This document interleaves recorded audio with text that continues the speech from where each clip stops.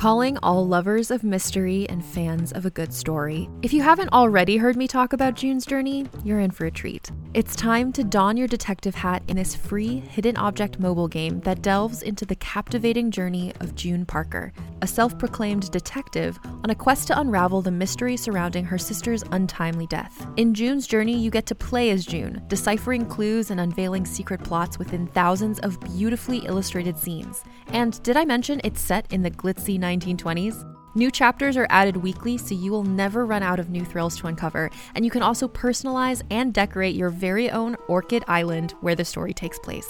How sharp are your detective skills? Find out when you download June's Journey on your Android or iOS device, or play online via Facebook Games. Your detective journey awaits. Hey there, it's Rachel Ballinger, and I am thrilled to invite you to Rachel Uncensored, my podcast where I get real with my friends and celebrity guests, where we talk about all sorts of topics. From personal stories to hot-button issues, we cover it all. New episodes drop every Wednesday, so make sure you tune in on Apple Podcasts, Spotify, or wherever you listen to podcasts. Trust me, you won't want to miss out on the fun and candid conversations we have here on Rachel Uncensored. Hi, I'm Keegan. And I'm Madigan. And you're listening to Your Angry Neighborhood Feminist. This is a podcast where we explore the world through our own personal feminist perspectives. Hey, girl, hey. Hey, it's still witchy season. Still witchy season, everybody. Very exciting. It is. And we did a ton of witch-related research. Yes. God, that's hard to say. Yeah. Witch-related research. Witch-related research. This week, Yeah. since we are doing this episode, and also we had to do prep for our live episode, in which we talk about medicine women, cunning women in relation to witchcraft. Female healers. Yes. All that kind of stuff. So today we are going to be talking about witches in pop culture, witches in TV and movies, and how they've been represented, how they've changed throughout time, and what that means and what it has meant to us. Yeah. So what was your relationship with witches growing up? What do you think my relationship with witches was? I would say up? it was largely positive. What can you give me a specific example? Of course, there's the Wizard of Oz. The Wizard of Oz, of course. So yes, and then so when I think of witches in pop culture, of course I think of the Wicked Witch of the West and Glinda. But I also if I were thinking of TV witches and movie witches, I also think of Sabrina the Teenage Witch, Bewitched, and Hocus Pocus. Well, I would say that we were living through a witchy revival. Yes. In the 90s, there was this real revival of witch stuff in pop culture. And we'll talk about the way that it's kind of moved and changed. But I feel like 90s witches in particular, not only was it a positive representation of witches on the whole, but it was also kind of this fun, campy, almost girl powery. In the 90s, there was that girl power feminism. Yeah, Spice Girls feminism. Yeah, Spice Girls feminism, where it's very consumerist view of feminism. However, for me, I really, really related to that. Yeah. I loved it. And also, I think that almost every girl goes through a witch phase, or a phase where she thinks she's a witch, or she wants to be a witch, or... I really loved the movie Matilda growing up. Loved it. And I think I've said this before. I was originally going to be named Matilda, so I was I am Matilda. And that is my cat's name. Oh, yeah, it is. And I would wear a red bow in my hair like she did in a blue dress, and I would be Matilda at preschool and things like that. And I would point to things and want them to move. I spent so much time looking at shit, trying to make it move. I had an audition this Saturday for Matilda the musical. I have an audition for Miss Honey this Saturday. Oh my gosh, I love Matilda the musical. But I don't think I'm going to be able to go because I've got too much shit going on. That I don't think you'd be an amazing Miss Honey. Going to be able to do rehearsals and things like that. Yeah. But I fucking loved Matilda. I loved Sabrina the Teenage Witch. I loved Practical Magic is still one of my favorites. Never seen it. Oh my god. You have to watch Practical Magic. I haven't seen, and I was like, well, I can't really talk about it too much because I haven't seen it. Did you watch Bewitched when you were little, like on Nick at Night and things like that? A little TV bit. Land? A little bit. I'm not as familiar with that. I watched the really shitty Nicole Kidman, Will Ferrell movie when it came out. I saw that in theaters. I was a big TV Land gal growing up. I loved like the Brady Bunch and Bewitched and like all of those shows. I definitely was exposed to it. Yeah. But I didn't watch it as much as some of these other things. Of course, like I watched Sabrina the Teenage Witch constantly. Of course. I was watching that all the time. There was a talking cat in it. I was all about it. All about it. I want to actually talk about Bewitched a little bit and Samantha from Bewitched. So that show actually debuted in 1964 and it ended in 1972 on ABC. And it starred Elizabeth Montgomery as Samantha. And this is kind of interesting because there's an argument as to whether or not it's feminist or not, because while it's being a witch, like Samantha and her mother are both witches, and like it's very celebrated, and the mother kind of like berates the husband for being mortal and like this whole thing, and it's part of the humor. But Samantha kind of strives to be normal. She very much is like, I'm not going to use magic to do my housework and my cooking, and like it's very domesticated. She's like, I want to be just a normal housewife, but I have magic. What? I think Bewitched is kind of an interesting one because the mother character, she is definitely embracing her power as a witch. And that, I think, is really empowering. Exactly. And Samantha, while she is a witch and that is inherently powerful, like women see that as being inherently powerful, I feel like because of the time that it came out, it had to exist within the existing patriarchal structure. It did, but what's interesting about when the show came out, The Feminine Mystique came out the year before the show began, and Roe v. Wade was decided the year after it ended. So it is kind of an interesting time for the show to come out, and it's interesting to see the differences between the two female leads, the mother and Samantha, and how different they are. And I feel like she's almost stuck in the middle. Like she's got this very eccentric mother and she's got this very bland, normal husband, and it's almost like she's kind of trying to decide where she fits and how she can both be magical and be this like domesticated housewife. Somebody from this woman, Holly Ohalvo from QZ.com, calls Bewitched a traditional show dressed in feminist clothing, which I'm not really sure I agree with entirely, but I think that there were a lot of things that were unintentionally probably feminist about the show, especially in the mother's character. Right, and I do think that there are probably things that were intentionally empowering, because, okay, so I think that people are drawn to witches. Feminists are drawn to witches. Yeah. It has become almost this kind of like, it's almost become synonymous with feminism. The idea of like witchcraft and this sisterhood and all of these things. Yeah. And I think that people are drawn to it because it is an inherently powerful female figure. Well, it's interesting because historian Christian J. Soley says witches, sluts, and feminists are the trifecta of terror for the patriarchy. Yes, and so I do think because of that, regardless of her domesticity in the show, I feel like it is inherently feminist to have a person, a woman who has this kind of inherited power and strength.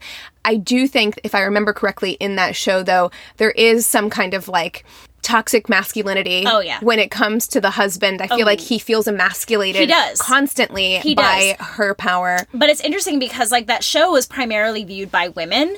And so the same woman who wrote this QZ.com article says, all across America, seemingly happy homes hide powerful women who are, in fact, just playing at housewifery, concealing their true abilities. Because inherently, she has the power. She literally has more power than her husband. Right, she could ruin him in any moment. And he then feels emasculated and powerless and doesn't, because of the patriarchy, especially at the time, the man is the head of the household. He has the power.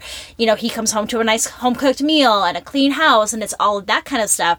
But when your wife literally has more power than you, he doesn't know, he wants to suppress that. He doesn't understand it. Instead of embracing her power and embracing the fact that she is the more powerful being in their home, he does consistently try and think of ways to suppress that. Yeah. I do remember that from the show. And, in that respect, I can see how the argument could be made that the show is anti-feminist, because not only does he work to suppress her power, she actively works to suppress it within herself in order to appease him and not threaten his masculinity. But then we got that snarky mom who's like, bitch, what you doing? Yeah, she comes... Yeah, I mean, and that's true. Like, she is the true feminist character in that movie, or in that show. She 100%. Embraces her femininity and her power at the same time. And I love it. She's always in like bright clothes. She's got bright red hair. Don't give a fuck. Not one single fuck. She's like, I'm going to stand out, be who I am. What's her name? This is it. I can't remember. The show? I keep wanting to say like Glendora or something like that. It's something very similar. I'm going to look it up. Endora. There you go. Yeah, I knew it was something like that. Something like that. So I read this Guardian article talking about feminist heroes in relation to witches in pop culture. This woman, this writer, Hazel Sills, wrote, I think a lot of feminists, like myself, have romanticized witchcraft for a few reasons. One, it's a woman using powers to change a world that doesn't like her in the first place. A witch tale is a feminist fantasy because it's about having a physical, mystical power that can create real, dangerous change in a world that would rather take power away from them. Hell yeah.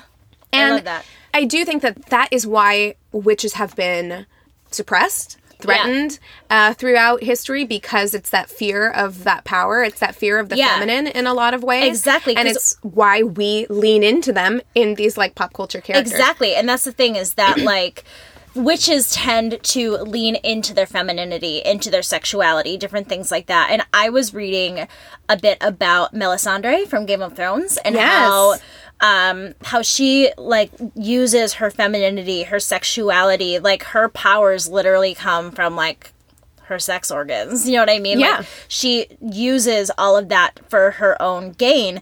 And she's also a priestess, where historically women don't have access to being like these high religious figures, which is really interesting. She defies the witch trope, believed that witches are anti-religion and worth burning.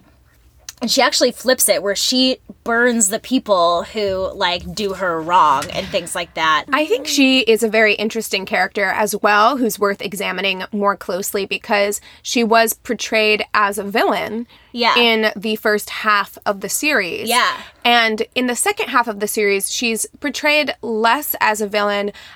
More of, like, a very wise woman. And more of a wise woman, but also you start to understand that everything that she was doing was being done for like a higher purpose. Yeah. At least that's what she believed. And yes, she did some really, really awful things. It's Game of Thrones. In that show. Yeah. But most people did, right? But yeah, I think that she's a very interesting character to look at as far as like examining her as a TV witch. She wasn't even on my list of TV witches. So. Yeah, every list that I was like, best TV witches, all of them had Melisandre on it, which I thought was... I didn't think of it at the top of my head, and I thought that was really interesting, because she is one of those witches which, like you said, really leans into her femininity, into her sexuality, and what that kind of power can give. Yeah, I think a lot of the things about like TV witches that I find most interesting are not only are they leaning into things that are traditionally feminine in a lot of ways, because even these like pictures that we have of witches, a lot of times they're doing things like stirring a cauldron or doing things that are seen as kind of like domesticated, but they also lean into sisterhood very often. Melisandre, not so much. No. She's usually surrounded by men and things like that, but a lot of these other people, you know, you haven't seen Practical Magic, but there are aunts who raise daughters. Yeah. And then one of the daughters has daughters. And then, you know, you watch Sabrina the Teenage Witch. It's aunts who are raising Sabrina. Yeah. And so there's this sisterhood in a culture where they're usually pitting women against each other. Exactly. Yeah, that's a really good point. And that is something with Sabrina the Teenage Witch that I really like as well. I loved the aunts. Hilda and Zelda, right? In Sabrina the Teenage Witch. Love them. And also what's interesting about Sabrina the Teenage Witch that was like really different for its time is that it had like an almost all-female cast, majority female writing room, and women running the show. The showrunner, Nell Scovell, the creator and executive producer, said that from the beginning of the show's creation, she had to fight against sexist double standards. Like, ABC didn't understand why Sabrina's mom wasn't around. They were like, oh, the dad's off working. That makes sense. But why would the mom be off working and not raising her child? Why is she with the aunts? And they eventually, won that battle and had Sabrina raised by her two lovely witch aunts. I always assumed her mom was dead. I think I did too, but I think maybe originally they were like, they're both off at work, but it sounds like, from what I remember, I assumed they were both dead, and that's why the aunts were raising them. Yeah. Or raising her. Exactly. And she actually says, I do think it's about women supporting other women. We really wanted to take women seriously, even on a show that was funny. And the show really embraced being a witch. Like, she did have a love interest, but it was kind of a secondary plot, and it was he was kind of the bumbling, like, wait, what? Harvey. Yeah, like, it really was about her growing up as a teenager, going through changes as a witch. And that was something when I was growing up that I really related to, because a lot of the things that she was going through, I mean, I was pretty young when I was watching it. I wasn't really in high school and things like that, but I was like, this is how you navigate these things. Plus, she's a fucking witch. Well, and there was also Sabrina. What was interesting about 90s Sabrina, I guess I should differentiate between those, since we do have a new Sabrina TV show going on right now.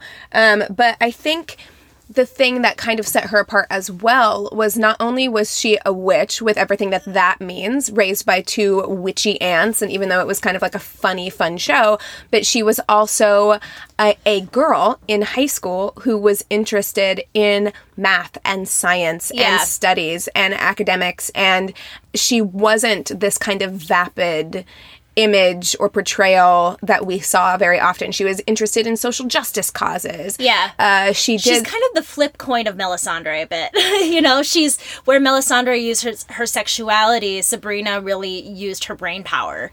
Yes. Yeah. And she didn't rely on magic for absolutely everything. Yeah. And I feel like that was a very positive example, and it did fit very well into that 90s, kind of girl power. Women can do anything, and we can be smart, exactly. thing, which I think was really positive for me growing up. It was a very positive image, to be represented at that time. Yeah. I love that show. I love that show too. Didn't they go on with Sabrina to be like in college? They did. Gosh, I gotta watch that show again. It's kind of like, remember when we rewatched All of Boy Meets World? Yeah. Yeah, we should do that with Sabrina. I would love to rewatch Sabrina. I think it ran for a lot longer than I thought it did. It ran from 1996 to 2003 is what I think I read. Yeah, it was for a while. Yeah, it ran for quite a while. And that kind of leaves also a lot of that time change from the late 90s to the early 2000s, how our world changed during that time and things like that, which would probably be cool to look back on now. Yeah, because that early 2000s, that late 90s was whenever we were getting into that, truly, women can be whatever they want. Yeah. Girls can be whatever they want. Yeah. Kind of thing. Because we can be, Keegan. That's exactly right. So I want to talk a little bit more about this sisterhood kind of feeling that we have in these shows. I feel like it is very rare in witch shows to see a father figure represented. Yeah. In all of the ones we've mentioned so far, there was not one. So in Bewitched, it's a mother figure. Yeah. In Sabrina, it's the aunts. In Practical Magic, it's the aunts. Melisandre does not have any parental figure. And I do really love that, and I think that is partially why it's so threatening to the patriarchy. Yeah, why do you think they made that decision to not have father figures? I think it's because traditionally it's the idea of a coven, right? Yeah. It's traditionally it's a group of women, and I think their powers combined, it makes them more powerful. Right. To have a group of women together. Uh-huh. Other than that, I'm not exactly sure why they wouldn't that could be it. Include men. I mean, the new Sabrina the Teenage Witch, have you watched any of that? I have not. I watched all of the first season. Yeah? Was it good? I did. I mean, I can't get into Riverdale, and it's the same people, so I don't think I would enjoy it. Yeah, good is not the word I would use. But did I watch the entire thing? Yes, I did. I watched all of the first season, and I watched, they had a Christmas special. Watched that too. What? So I definitely did. They had a Christmas special? Yes. Or it was like a Yule special, because they're Satanists in the, or pagans in the show. Interesting. Okay. But yeah, in that show as well, there's no father, but there is they all worship Satan. Yeah. Who is a masculine figure, masculine Yeah, I did a little bit energy. of reading about that. And, like, isn't it kind of like her battle between, like, good and evil? Trying to decide whether or not to be a human or given to Satan. Yes. Okay. I haven't seen the show, so I don't know. You know, I liked the show. I do think it represents a different chapter of, like, TV witches, pop culture witches. I think that oftentimes these TV witches reflect what's going on in our current world. Yeah. And we, in the year of our Lord 2019, are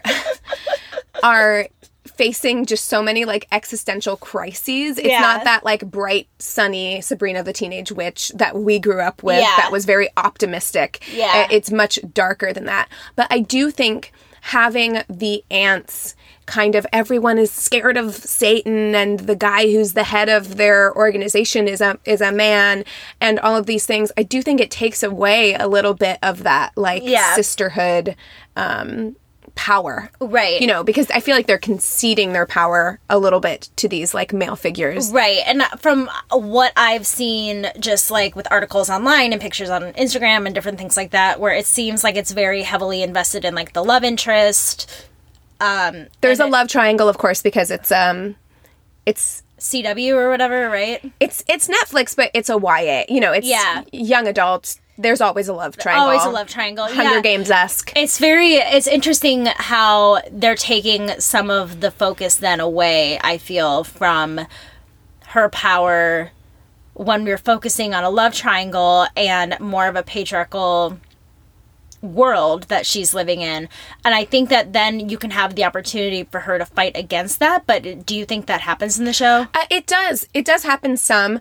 And I would say that they do focus a lot on Sabrina's power. Like, she is supposed to be this incredibly powerful witch, which is good. But at the same time, there's also these, like, mean girl figures. Like, her friends, like, who are her friends are, like, humans. And her enemies are witch girls. It's kind of this, like, witch girl club. Like, mean girl club. You know what I mean? Weird. Where they're, like, mean to her. Like, she goes off to, like, witch school, and, like, she's facing, like, mean girl kind of clique. It's like a Harry Potter situation where she's, like, the most powerful, so they don't like her. I think it's because she's half human that they don't like her.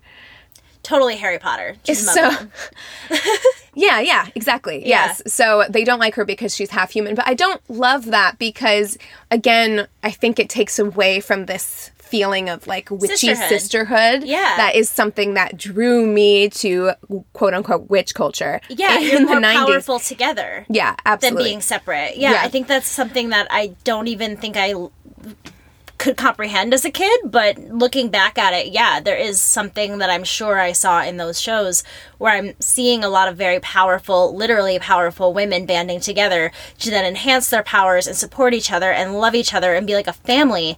That is something really beautiful, especially, like, I don't know, I think of me and my mom as being, like, so close. It was mostly just the two of us when I was growing up. And, like, it always was really nice to see healthy female relationships when it comes to, like, a mother-daughter situation, even if it's aunts and nieces, like in Sabrina and things like that. Well, and a friendship situation. Yeah. Because I feel like so often teenage girls are portrayed as being catty. Yeah. And being mean girls and always needing to be backstabbing. and needing to be in competition with each other all the time.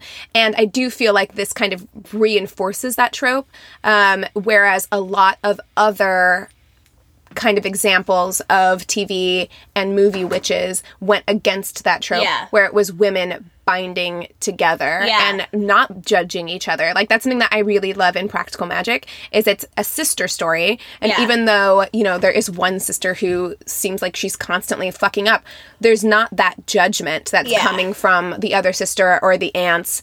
They just want to help her. And they bind together to help her rather than to kind of point a finger at her and say, like, well, you're a fuck up and these are the things you're doing wrong, you know?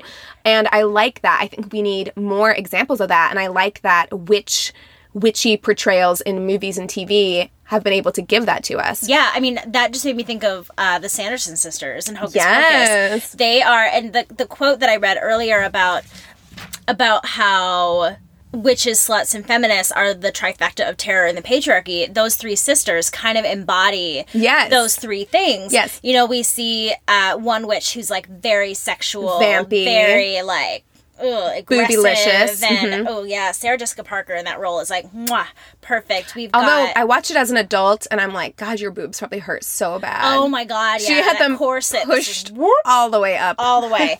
And I like also that they kind of flipped this trope of like the virgin that they're needing to like use or sacrifice or whatever being a boy. Yes. I thought that was kind of cool. I like the little sister is the one that's like totally like into it and loves it and is funny and yeah, great. Honestly, I could have done with more. It was Thora Birch, right? I Who think played so. the little sister. I could have done with more Thora Birch and less of the son, Max, guy that or played whatever Max, his name is. Yeah, we could have less of Max in our life. Max, are you listening? I'm just saying, like, because she was kind of like the smart one. She the was. one who was like the driving force behind. Well, and a lot of times, like, I mean, think about Harry Potter. Like, Hermione is the smart one. She's the one, like, if you were just to listen to Hermione in the beginning of the books, a lot of that shit would not have happened, Harry and Ron. Listen True. to Hermione. Yeah. You know, they're the smart ones. They're the ones that keep us, we discussed that with our horror movie episode as well. Exactly. Any alien movie. Any aliens movie. You could have just listened to the woman in charge. Yeah, and I like that with Hocus Pocus, that they start off in this like 17th century hanging and then they come back to life. It's kind of like showing like Salem witch trial era, and then you bring them into like a modern day world. And I will say, Hocus Pocus, even though it's kind of a negative representation of witches, because they are evil. Yeah. They are trying to kill people. Yeah. Actively throughout the entire movie. Their relationship with each other, even though Bette Midler is kind of a bitch to her sisters in that movie, their relationship as sisters and as like three single women who like live together is very loving. Is loving and positive to me as like, you know, because there are people like that who are just like have more bitchy attitudes and are like that. But well, and she's the head bitch in charge, like you know, so she's got to keep the other two in line. Especially the other two are kind of dumb. Yeah, but we love them. But we love them. So I do want to talk a little bit about the exclusion of women of color, and poor people in these movies. So this is something that I actually have an issue with, because historically, people who were persecuted for witchcraft, people who were victims of witch hunts and witch trials were overwhelmingly poor. Yeah. Generally, it was poor people, it was elderly people, and another completely underrepresented class that doesn't get spoken enough about even in historical texts is the number of women of color, people of color who were constantly persecuted for this kind of thing. It's interesting because that's the thing that we were researching for our live show, and the African American slaves and the Native Americans were the people who kind of taught the Europeans a lot of these different herbalist practices. And so that would make sense because that's in their culture. That's the way that they would be viewed as witches because of their herbal remedies, because of their sisterhood, their binding together. Like, that makes sense. I mean, it's not right, but it makes sense. Right. But then now there's a lack of representation in viewing what that struggle actually was for them. Right. And even if you are looking at, like, the Salem witch trials, Tituba was the very first person to get that kicked off. And, she was a woman of color. And for me, as somebody who related very closely to witch culture in the 90s, and I think a lot of women did, and I think it was actually very good for a lot of young women to see these kinds of representations, we were not represented as women of color in these shows. Yeah. Like, you know, Practical Magic, it's an all-white cast. Hocus Pocus, it's an all-white cast. Sabrina, it's an all-white cast. It's very, like, it's always seen from the perspective of white European witchcraft. Which I think is definitely like a privileged thing, because people, I think, are inherently more willing to accept something that is typically an evil thing. Or othered in some way. Yeah, and then you're seeing like a pretty blonde girl. Yeah. It becomes more acceptable. Absolutely. I think that is completely the case, because you're right. Not only is it typically white people who are represented in this kind of like goth culture, which did make it hard for quote unquote weird Black girls to kind of embrace that part of ourselves, because I don't think we were I don't think people were used to seeing, like, they were used to seeing a certain image of what a Black woman and a Black person means. Right, and so Black goths, you know, had it hard. I remember thinking that, like, being drawn to that kind of, like, lifestyle. I wore a lot of eyeliner, a lot of black, a lot of, like, unnecessary chains. Emo girl. I was very, like, emo, but, like, emo culture did not reflect me, and like and also witch culture did not reflect me in any way. And so also, not only were people of color not represented in these pop culture films, it was almost always overwhelmingly beautiful, white, and middle to upper class. Yeah. Almost always. And so you don't see a lot of representation for lower class people either. Can I make a tie to The Wizard of Oz really quick? Yes. I find it interesting when we're talking about people of color. The Wicked Witch of the West is green. Yes. She is different. She is othered. She is the only green being in the entire movie. And ugly and old and has a big nose and a wart. And Glinda, the Good Witch, is like a strawberry blonde, beautiful, lovely voice, white woman. Traditionally incredibly feminine. Yes, exactly. So that's interesting to think about, how that's even displaying when you are of a different color. If you're a witch, that means that you're wicked or you're bad. Right. I mean, and even when we do see witches of color represented in pop culture, it's almost always exoticized, fetishized, or sexualized. Typically, it's like hoodoo, voodoo kind of representation. And it's very often sexualized, and it's very often something that's much, much darker. We see a lot more animal sacrifices. Yeah. We see a lot more things that are supposed to represent this kind of like savage mentality. Right. And for someone like you, who wouldn't relate to someone like that, it's disheartening, because you want to relate to the Sabrinas and the things like that. Right. Well, I mean, and I did relate to that only because, like, my family is from Louisiana, so we have, like, those, like, Creole ties and things like that. And so I didn't necessarily see it as a negative portrayal, but I do think it's supposed to be a negative portrayal. I think, or at least, bare minimum, if it's not supposed to be negative, it is supposed to be less benevolent. Yeah. Do you know what I mean? And it is perpetuating a stereotype as well of what a Black witch would be, or what a witch of color would be. Right. And it's almost always, you know, there's bones being thrown around. It's not just like Sabrina the Teenage Witch where she can point at a cauldron and stir a pot. It's nothing like that typically. Yeah. And when we do our live show, which at the time that this episode comes out, we will have already done it, but I did want to talk about the difference between like witchcraft and sorcery, and they are different things, whereas I feel like white people are represented more often as witches, having this kind of inherited innate ability to do something. It's like a power. Yeah. And sorcerers are people that are more represented for like, you know, Black witches, voodoo. It's an outside kind of thing. Yeah, where if you get the right ingredients together, you can create a thing. And I feel like there's always a lot of like underworld references and things like that with sorcery. It's like a very dark arts more. Yeah, that's what it feels like. Absolutely.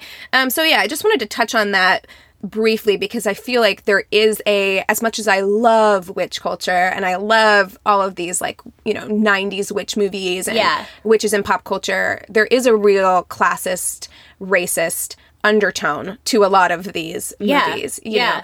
And I haven't seen a lot of movement on that front. I mean, there are some Black witches in the new, I will say there's a lot more diversity in the new Sabrina the Teenage Witch. Yeah.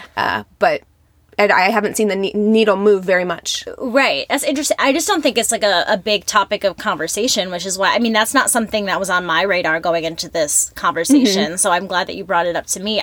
I wonder if it's just not on the radar enough to be spoken about, and that I agree that with most roles, we need to change our representation of different minority communities. Like, we were talking about that with the horror movies last week, you know? Like, there needs to be a change in what those stereotypes are being, and those tropes are being viewed as in movies. Absolutely. You know, and in TV. So that makes a lot of sense to me. Yeah.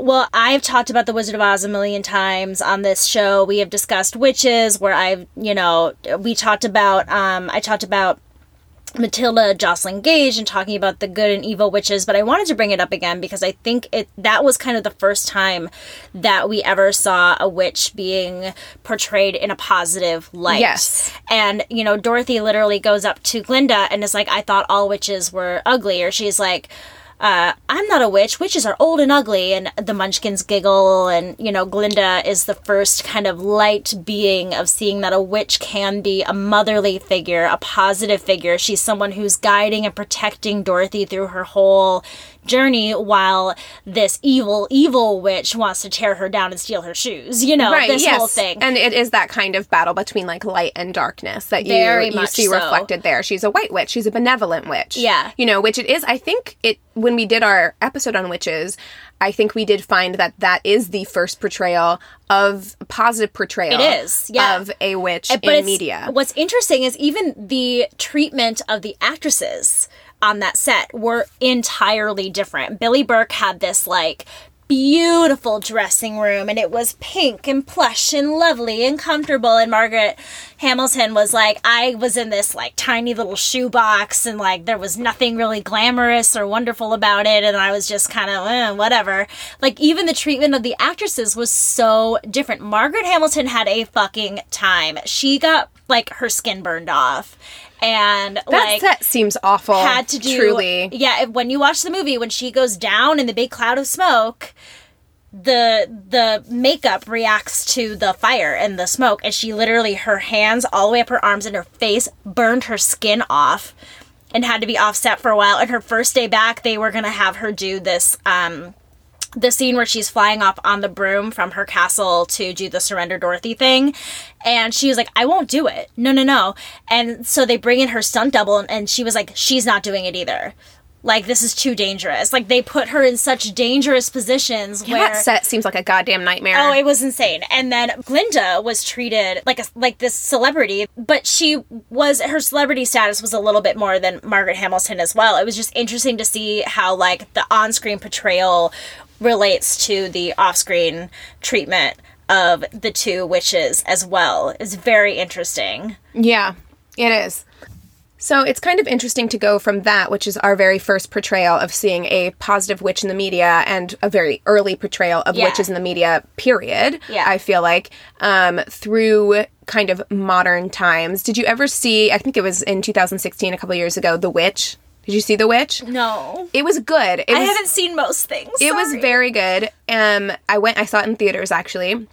And it was very good, but I do think that it is interesting to watch the way that the portrayal of witches in pop culture ebbs and flows, and is very, like, parallel with what's happening in current, times. Yeah. I think we see that whenever we look at witch portrayals also in, like, the 1970s and what was going on then. Anytime that there's a spike in the feminist movement, we see the portrayal of witches change. Yeah. And currently, you've got The Chilling Adventure of Sabrina the Teenage Witch, you've got The Witch, the movie, you're seeing a much darker, almost far more, like, realistic portrayal. I say realistic in air quotes because, particularly with Sabrina the Teenage Witch, I think they are trying to bring in a lot of really, like, occult practices. So I would like to talk to someone who is actually a Satanist, or who actually practices like, occult practices, so they can tell me whether or not that's accurate or insulting. Yeah. I don't know.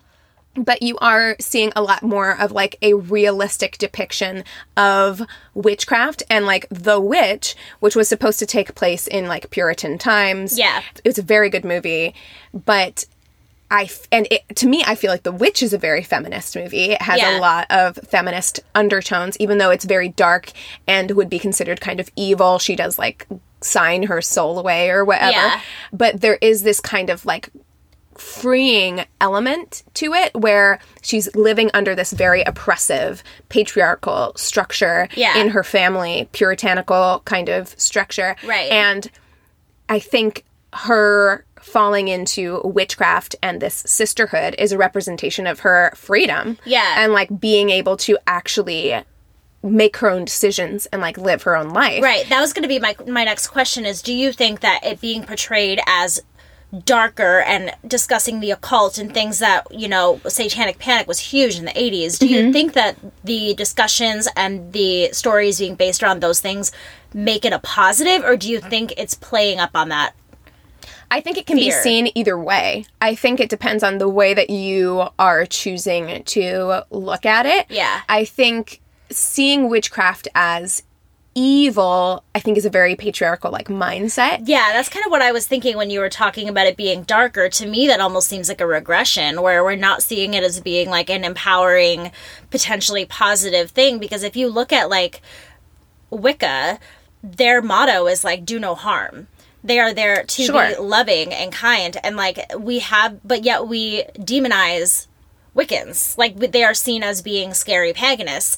And I'm wondering if we're regressing then. Like, if, you know, in the 90s, there's this very positive, like, I think about the movie Halloween Town with Debbie Reynolds being the grandmother witch, powerful woman, like, being very kind and very sweet. What do you think then that means for today's I don't see it as a regression, because to me, I feel like a lot of this girl power feminism that we experienced in the 90s, while I think it was positive for me as a child, I don't think it's necessarily, I don't know that it necessarily did a whole lot as far as like advancing feminism in a really real practical way. Yeah, I think it advanced the female relationships that we have with each other. And, you know, for me, I always think of the Spice Girls when I think of, like, girl power and girl friendships, of, like, banding together and being powerful. Like, you're more powerful when you're together and you work together.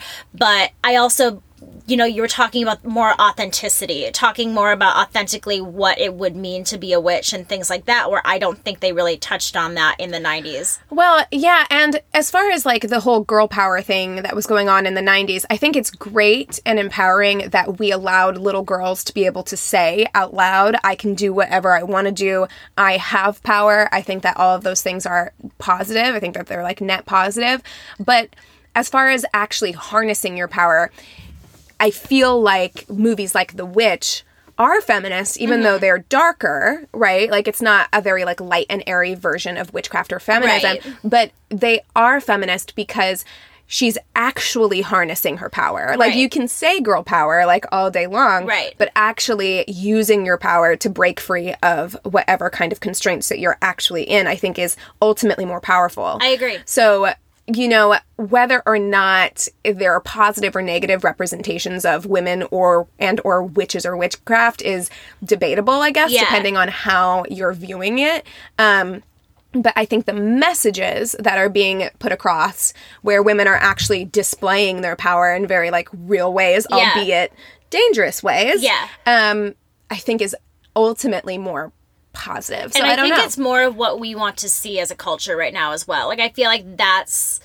Oh, we're a burn it down culture right now. We are. Yeah. Like, we want to see someone break away from their restraints. We want to see someone harnessing their power, and even if they're doing evil things, having it be for the good, because it's such a release, because we can't burn it all down. Like, I'm not going to go and that's what I mean when I say that, like, I feel like witches in media always reflect whatever's happening in the zeitgeist. You know what I mean? And, like, for us right now, so many people are in this mindset where we're just like, we feel powerless. Yeah. Especially women, because, like, The Witch came out around the same time that Me Too was happening. Yeah. Donald Trump was being elected. Time's Up was going on. And I feel like women were feeling this very powerless.